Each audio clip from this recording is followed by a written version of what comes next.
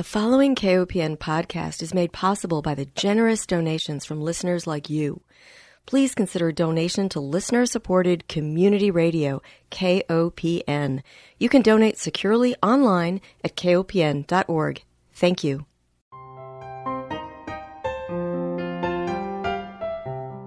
Hi, welcome to Food Sleuth Radio, where we help you think beyond your plate.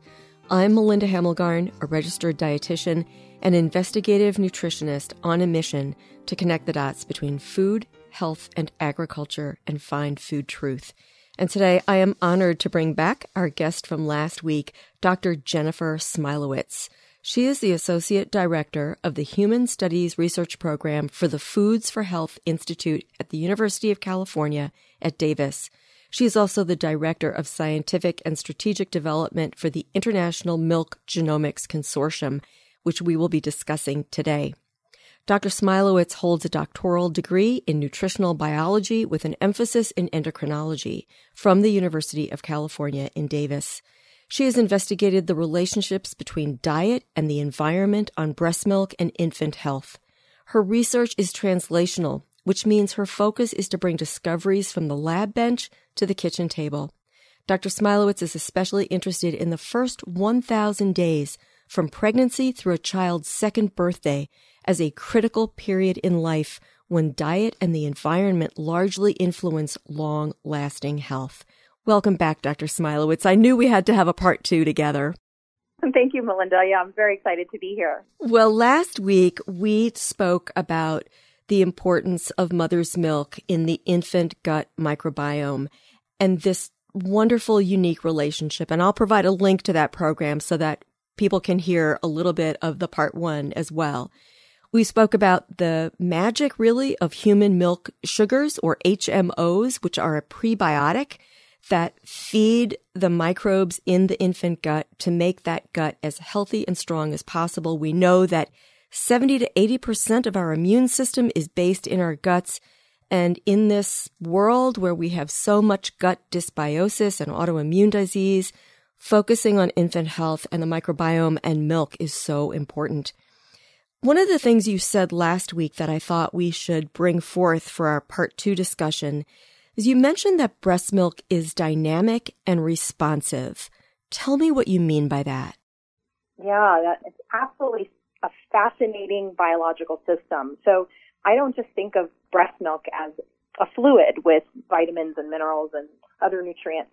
I think of it as a complex system that links the mother and her environment and her diet and her genetics and her health to her baby. And the way we describe milk as responsive and dynamic is, well, one, it's dynamic because it changes. It's different. So when a baby is put onto the breast and starts to suckle, the first milk is called the foremilk, and that milk is different than the mid milk or the hind milk, which the baby will suckle and receive later on in that nursing period. So foremilk, for example, is more abundant in sugar and minerals and water, and it really provides the baby with hydration. And as the baby continues to consume her mother's milk, she's then receiving fattier milk, which is the hind milk, which satiates the baby, which provides her with building blocks for brain and nervous system. So it's dynamic. It's very different. It changes. It's different from breast to breast. It changes during the feed. And it's different in the sense of from the day to night. So, for example, milk that is fed to babies at night has higher levels of hormone called melatonin, which is known to help babies sleep, and has lower levels of melatonin in the day, which is perfect because you want babies to sleep at night, not sleep in the day. So it's dynamic in that sense. It's different and it changes. So it's responsive to the mother's environment. For example, if a mother is vaccinated for flu, then the antibodies that she makes in response to that flu vaccine will actually be found in her milk and will offer some protection to her baby through her milk. Same thing when mothers or babies are sick, there's some communication that occurs between baby and the mother's immune system that's found in the mammary gland that explains to the mammary gland, this baby is sick, let's make more antibodies specific to whatever is causing that illness, say a pathogen. So it's constantly changing and responding to the needs of the baby and being sort of a conduit between baby, mother, and their environment, their shared environment. Right. And I think what we're learning more, and we'll dive into more examples of this, is this two-way communication so that the baby's saliva communicates with the nipple environment so that the mother and baby are working in tandem to protect its health. And one of the speakers that you had at your recent Milk Genomics Symposium, it was just a series of lectures. It was all online this year because of the pandemic. But the positive side of that is that so many more of us got to hear these lectures that we might not have otherwise even thought about going to. And one of the lectures had to do with COVID-19. And the lecturer that I listened to was a researcher in New York who had looked at mothers who were breastfeeding who had tested positive for COVID-19. And lo and behold, their breast milk contained antibodies. Yeah, so actually there were 3 talks on SARS-CoV-2, or the virus that causes COVID-19. One was Rebecca Powell from Icahn School of Medicine at Mount Sinai. Another was by Veronique Demers from Medilec, a company that basically it works on a milk bank. And then Shelley McGuire from Idaho State University. Now, Rebecca Powell, what she did was she went to homes of women who had tested positive for COVID-19 but were no longer actively ill. So the virus was no longer active, but they had responded in the sense that they had produced antibodies, of course, in their blood, but she found antibodies specific to SARS-CoV-2 in their milk. Now, Shelley McGuire found the same thing. She found antibodies in women who were currently, at the moment, when she collected milk, they were still positive for SARS-CoV-2 or had COVID-19. But what was even more telling was that there was no presence of the virus in the milk. So milk was providing protection through these antibodies in mothers who were actively ill or positive for COVID-19 and who were convalescent for COVID-19, so they no longer were actively positive for COVID-19. So breast milk was providing the antibodies that would neutralize the virus, and virus was not present in breast milk. And that is really important to stress, that it's safe to feed babies breast milk from mothers who are positive for COVID-19. Absolutely. And I think that is a huge comfort to women because, of course, we would worry about that. We'd want to protect our babies. So just knowing that we're not going to transmit the virus through our breast milk, and oh, by the way, we're going to be offering our babies some protection. And I thought it was interesting that some of the researchers even thought that those antibodies in breast milk could be used therapeutically outside the baby. So as another treatment, for example, maybe even being better than the convalescent plasma. Right, yeah. That was Rebecca Powell's original goal, was to collect antibodies from milk in women who are convalescent to see if there's neutralization capacity against the virus, and she was able to show that.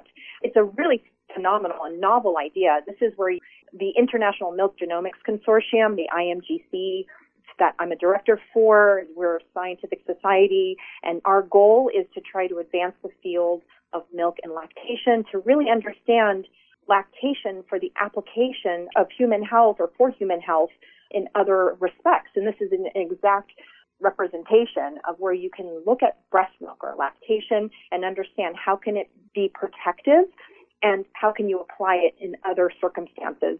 For example, from convalescent women, you can actually use it for medicinal purposes for other people. It's quite fascinating. It is. And I'm really glad you brought up the Milk Genomics Consortium because I want to give that group a big plug for people to understand the fundamental importance of breast milk to improve the human condition. And this was actually part of the closing remarks, that the researchers really came together and showed how if only our National Institutes of Health put more of an emphasis on making breastfeeding a priority for our society. Absolutely. You know, the lifelong health starts with mothers and babies. Mothers and babies are not separate. They're connected, and we need to understand how they're connected and how to feed them both. We need to prepare mothers prior to pregnancy to enhance their health. So if they have metabolic disease, that will impair their ability to lactate and thus feed their babies. But also they're passing on their genetic malaise in the sense and to their babies. So we need to make sure that we prioritize the health of the mother before pregnancy, during lactation, and then to continue that until at least the child's third year of life.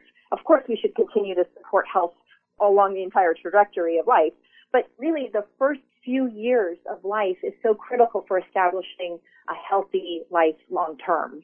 Mm-hmm. And what we eat is really important in establishing that healthy trajectory, especially in infants as they are developing an immune system and their brain and their spinal cord, their immune system, their microbiome. Milk delivering this biological system, this complexity of building blocks is nourishing, it's educating, it protects, it develops, it communicates. It's not just like any other food. Like, it's not just food with various nutrients that are single nutrients, say like a milkshake that you might add or a protein powder shake you might put together and try to nourish yourself. These molecules are delivered in milk in such a complex way that provides the building blocks that are ready to go and to be assembled and available to the various tissues that are requiring that nourishment or the protection or development. And it's so unfortunate that in our country anyway, so many women do not have access to paid parental leave, for example, or adequate paid parental leave. I know that in some countries women get 6 months or a year, where here in the United States, is it 3 months that women get, or does that depend on your employer? It depends on your employer, and I've seen 2 weeks, 6 weeks, 3 months if you're lucky in this country. And so not only do we not receive paid parental leave, which is absolutely an impairment to our economic prosperity, but we don't receive the support and education in lactation. So I'm a lactation educator and I'm a milk scientist. And I had my second baby in June, and I struggled, and it all came to me with my first child, how difficult it was to breastfeed. And I am an expert. You would call me an expert in this field. And I had trouble because it is not intuitive to breastfeed. It really requires support and education. And so I was able to find the support. I went out of my way and I found lactation support. I had to pay for it out of pocket. I was really stressed because I felt my child was not going to eat, and it was really difficult to get him to nurse, to latch. We had all these complicated issues. And so I had to pay for it out of pocket. I went 4 to 5 times. I had support from lactation consultants on multiple occasions. Now, so if I had trouble, can you imagine if, any other person who's not educated in this field or who does not have access to lactation support at the tips of their fingers? It's impossible. And so breastfeeding is going to be very difficult, and it's not going to be an opportunity or an easy choice for them to make if they're not given the support. And so there's a model that we use at UC Davis in my studies where mothers who enroll in my studies are provided with lactation support 4 times during the duration of the studies that we offer. So first is prenatal. When a woman is pregnant, she needs to know what to expect. It's going to be difficult, but these are things to be aware of. Should you have a pump? This is how a pump works. What is latching? How would you want the child to latch? How do you avoid sore nipples? What should you do if you have a C-section? Should you start manually expressing? What if you have gestational diabetes? Gestational diabetes, obesity and overweight, these sort of slow down what we call copious milk production. This is when your milk comes in. So mothers need to know at least an hour and a half of information when they're pregnant. This is what you need to know. These are the tools to go into labor. Think about how to feed your baby. And then there's all these other things that happen. So number one is milk has to come in. Baby needs to receive colostrum. So mothers need help in how to get that colostrum into baby. Some babies don't nurse very well. They might have a complication. So mothers need to learn how to hand express and then how to feed that colostrum to her baby with a syringe. Now, as soon as mothers start to remove milk, either by nursing their babies or pumping or hand expressing, more milk will come in. So it's all about supply and demand. The more you remove, the more you produce. So it's really important that mothers receive lactation support at the hospital. But when they leave the hospital, say on day 2 postnatal, then they think, okay, what next? It's not working today. What do I do? We need support at least on day 3. We found that day 3 is a really good time because the milk starts to come in around that time, and mothers may get really engorged and may not know how to feed their babies when they're engorged. And then we find that day 7, when copious milk production has come through, and again, engorgement is another issue, we need to provide more support at least on day 7 and again on day 14, when babies usually return to their birth weight around that time. So there are all these various times, and mothers need extensive support ongoing. It's not just one time at the hospital and see you goodbye. They need support throughout the entire period until the baby and mother are on basically a path towards successful lactation. Exactly. Dr. Smilowitz, let me take one break and remind our listeners that if you're just joining us, you're tuned into Food Sleuth Radio. We are joined by Dr. Jennifer Smilowitz, the Associate Director of the Human Studies Research Program for the Foods for Health Institute at UC Davis. She is also the Director of Scientific and Strategic Development for the International Milk Genomics Consortium. I wanted to mention that I, like you, and I'm in my 60s now, but when I gave birth also, I needed support. I didn't know what I was doing. My mother hadn't breastfed me. There was a big push at the time for infant formula. Either we were told that it was superior to breast milk, or we were told that it was like a Coke or Pepsi choice. Either one. If you don't want to breastfeed, no big deal. You can just feed your baby formula, as if they were the same thing. And my own daughter, now that she has had a baby, and all of her friends, or many of her friends, are in that same cohort of delivering their first children, they all have expressed concern about how to get breastfeeding right. They all recognize what a challenge it is.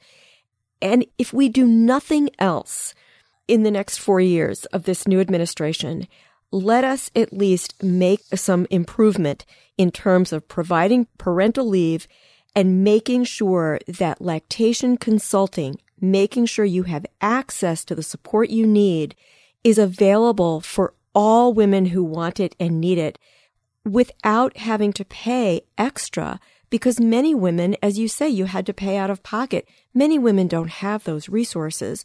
So if we could just shift our priorities to making sure that breastfeeding was first and foremost, recognizing the importance for long-term health, we would be much better off as a society, I believe.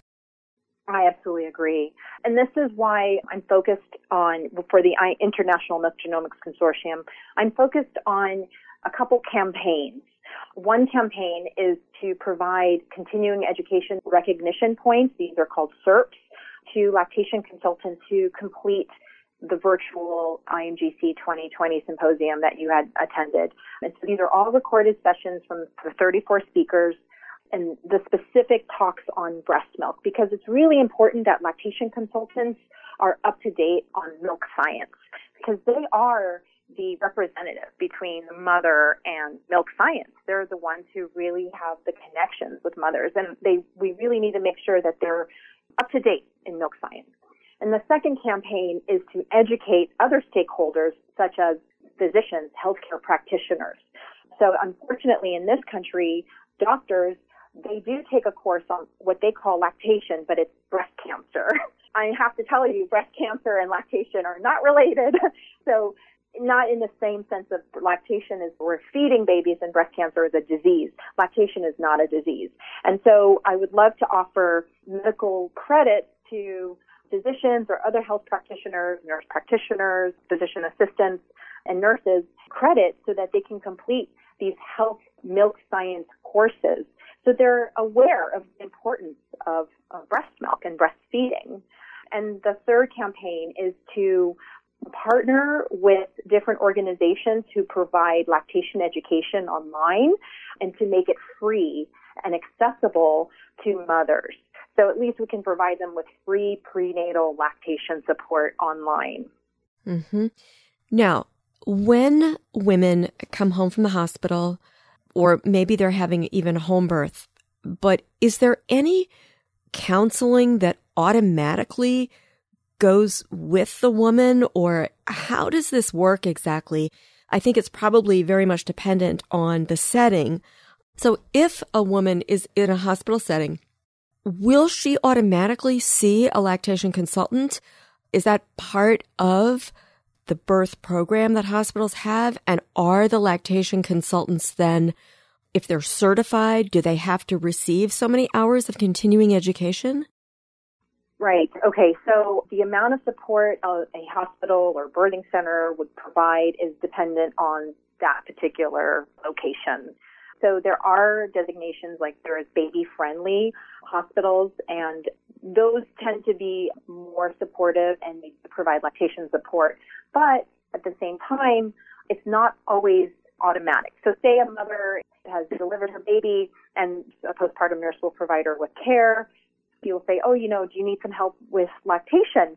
That mother could say, yes, I'm interested. And so then she will bring in a lactation consultant who's certified, who works at the hospital, or that nurse herself could be a lactation consultant too and provide her with support. So readjusting the baby, giving her tips, explaining how to do things, how to get the baby to latch. Then she'll go about her day and continue seeing other patients, and then she'll come back and check on the patient. If a mother's like, I'm not really interested, or I don't really know, there's not a lot of encouragement because, again, this is a mother's choice to determine how to feed her baby.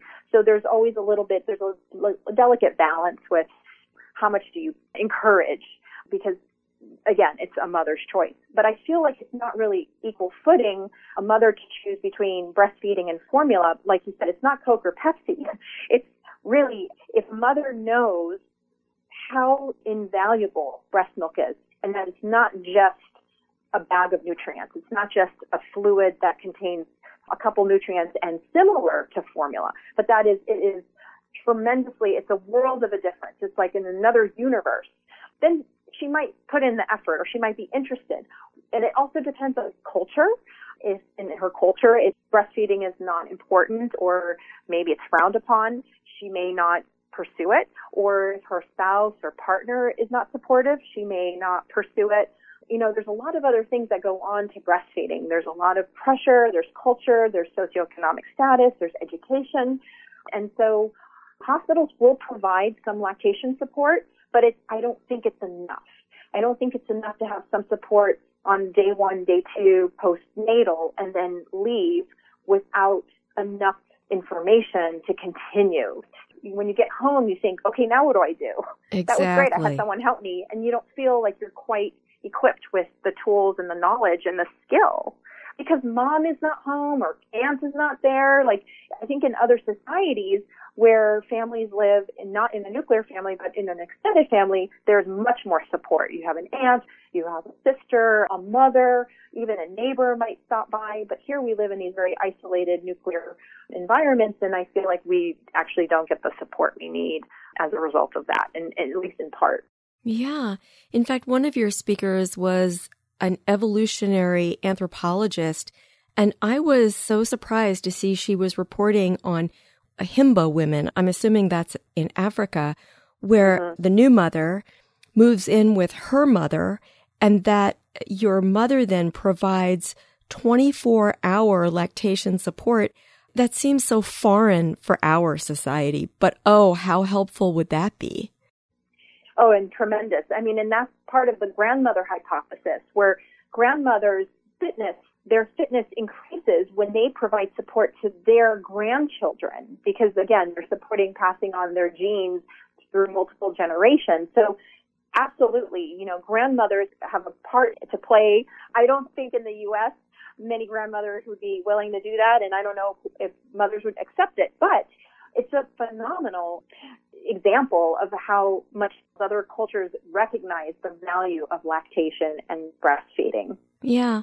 Now, I'm thinking about women who are living very much isolated, maybe at a rural community where the hospital is far away. There may not be any kind of support within the community. There are groups, the La Leche League, for example, has been supportive, but they're not certified lactation consultants, or are they? La Leche groups do have leaders who are lactation consultants, so IBCLCs, the International Board Certified Lactation Consultants, that do run these La Leche groups. But I'm not sure that lactation support per se is provided at these groups in the same way that you would receive on a one-on-one visit or even in a group visit with a lactation consultant in a clinical setting. Right. I feel like it's more supportive, and it's extremely important to have a support group that supports this endeavor altogether.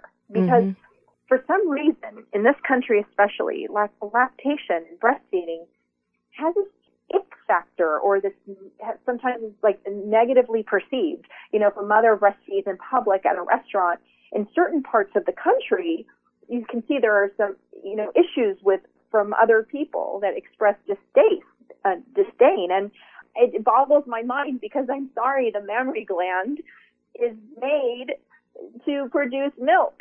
We're mammals and we make milk. So I don't know, but I believe that support from the local community, from neighbors, from family members and spouses and partners are critical for lactation success. I agree with you wholeheartedly. I think that any kind of support that women can receive is fantastic. We just need to make sure that we really boost that support and make sure that the training is up to speed. We just have 30 seconds left. Do you want to leave our listeners with any last words? Oh, absolutely. Thank you, Melinda. It's an absolute pleasure to be here. And I just would love to say to anyone who knows anyone who's about to deliver a baby or has a baby or who knows anyone who has a baby, that think of breast milk as not just a way to feed a baby. It's a way to connect with the baby, to bond with the baby, to pass health to the baby, so that baby has the best chance in having lifelong health. Think of breast milk as not just food, but an immune system. Think of it as it has cells that protect this baby, that develop a brain in the most optimal way, that gives that baby security, that gives the baby hormones and other factors that provide the baby with the development that he or she needs. So it's not just food, but it's this magical system that mothers can share with their babies. And they should do everything they can to seek support, whether through La Leche, through the internet. There are so many different universities and hospitals that provide lactation support online. And also look us up, International Milk Genomics Consortium. Milk Genomics Consortium will have on its website free modules for mothers to access. Fantastic. All right. Well, in closing, I want to thank our listeners for joining us. Remind everyone that Food Sleuth Radio is produced by Dan Hamelgarn for KOPN in beautiful downtown Columbia, Missouri. Most of all, I want to thank my guest, Dr. Jennifer Smilowitz. She is the Director of Scientific and Strategic Development for the International Milk Genomics Consortium. She is also the Associate Director of the Human Studies Research Program for the Foods for Health Institute at UC Davis. I will provide a link to the resources you mentioned, as well as the excellent speakers that you had at your last symposium. Thank you so much for being my guest. Thank you, Melinda. It was a pleasure to be here.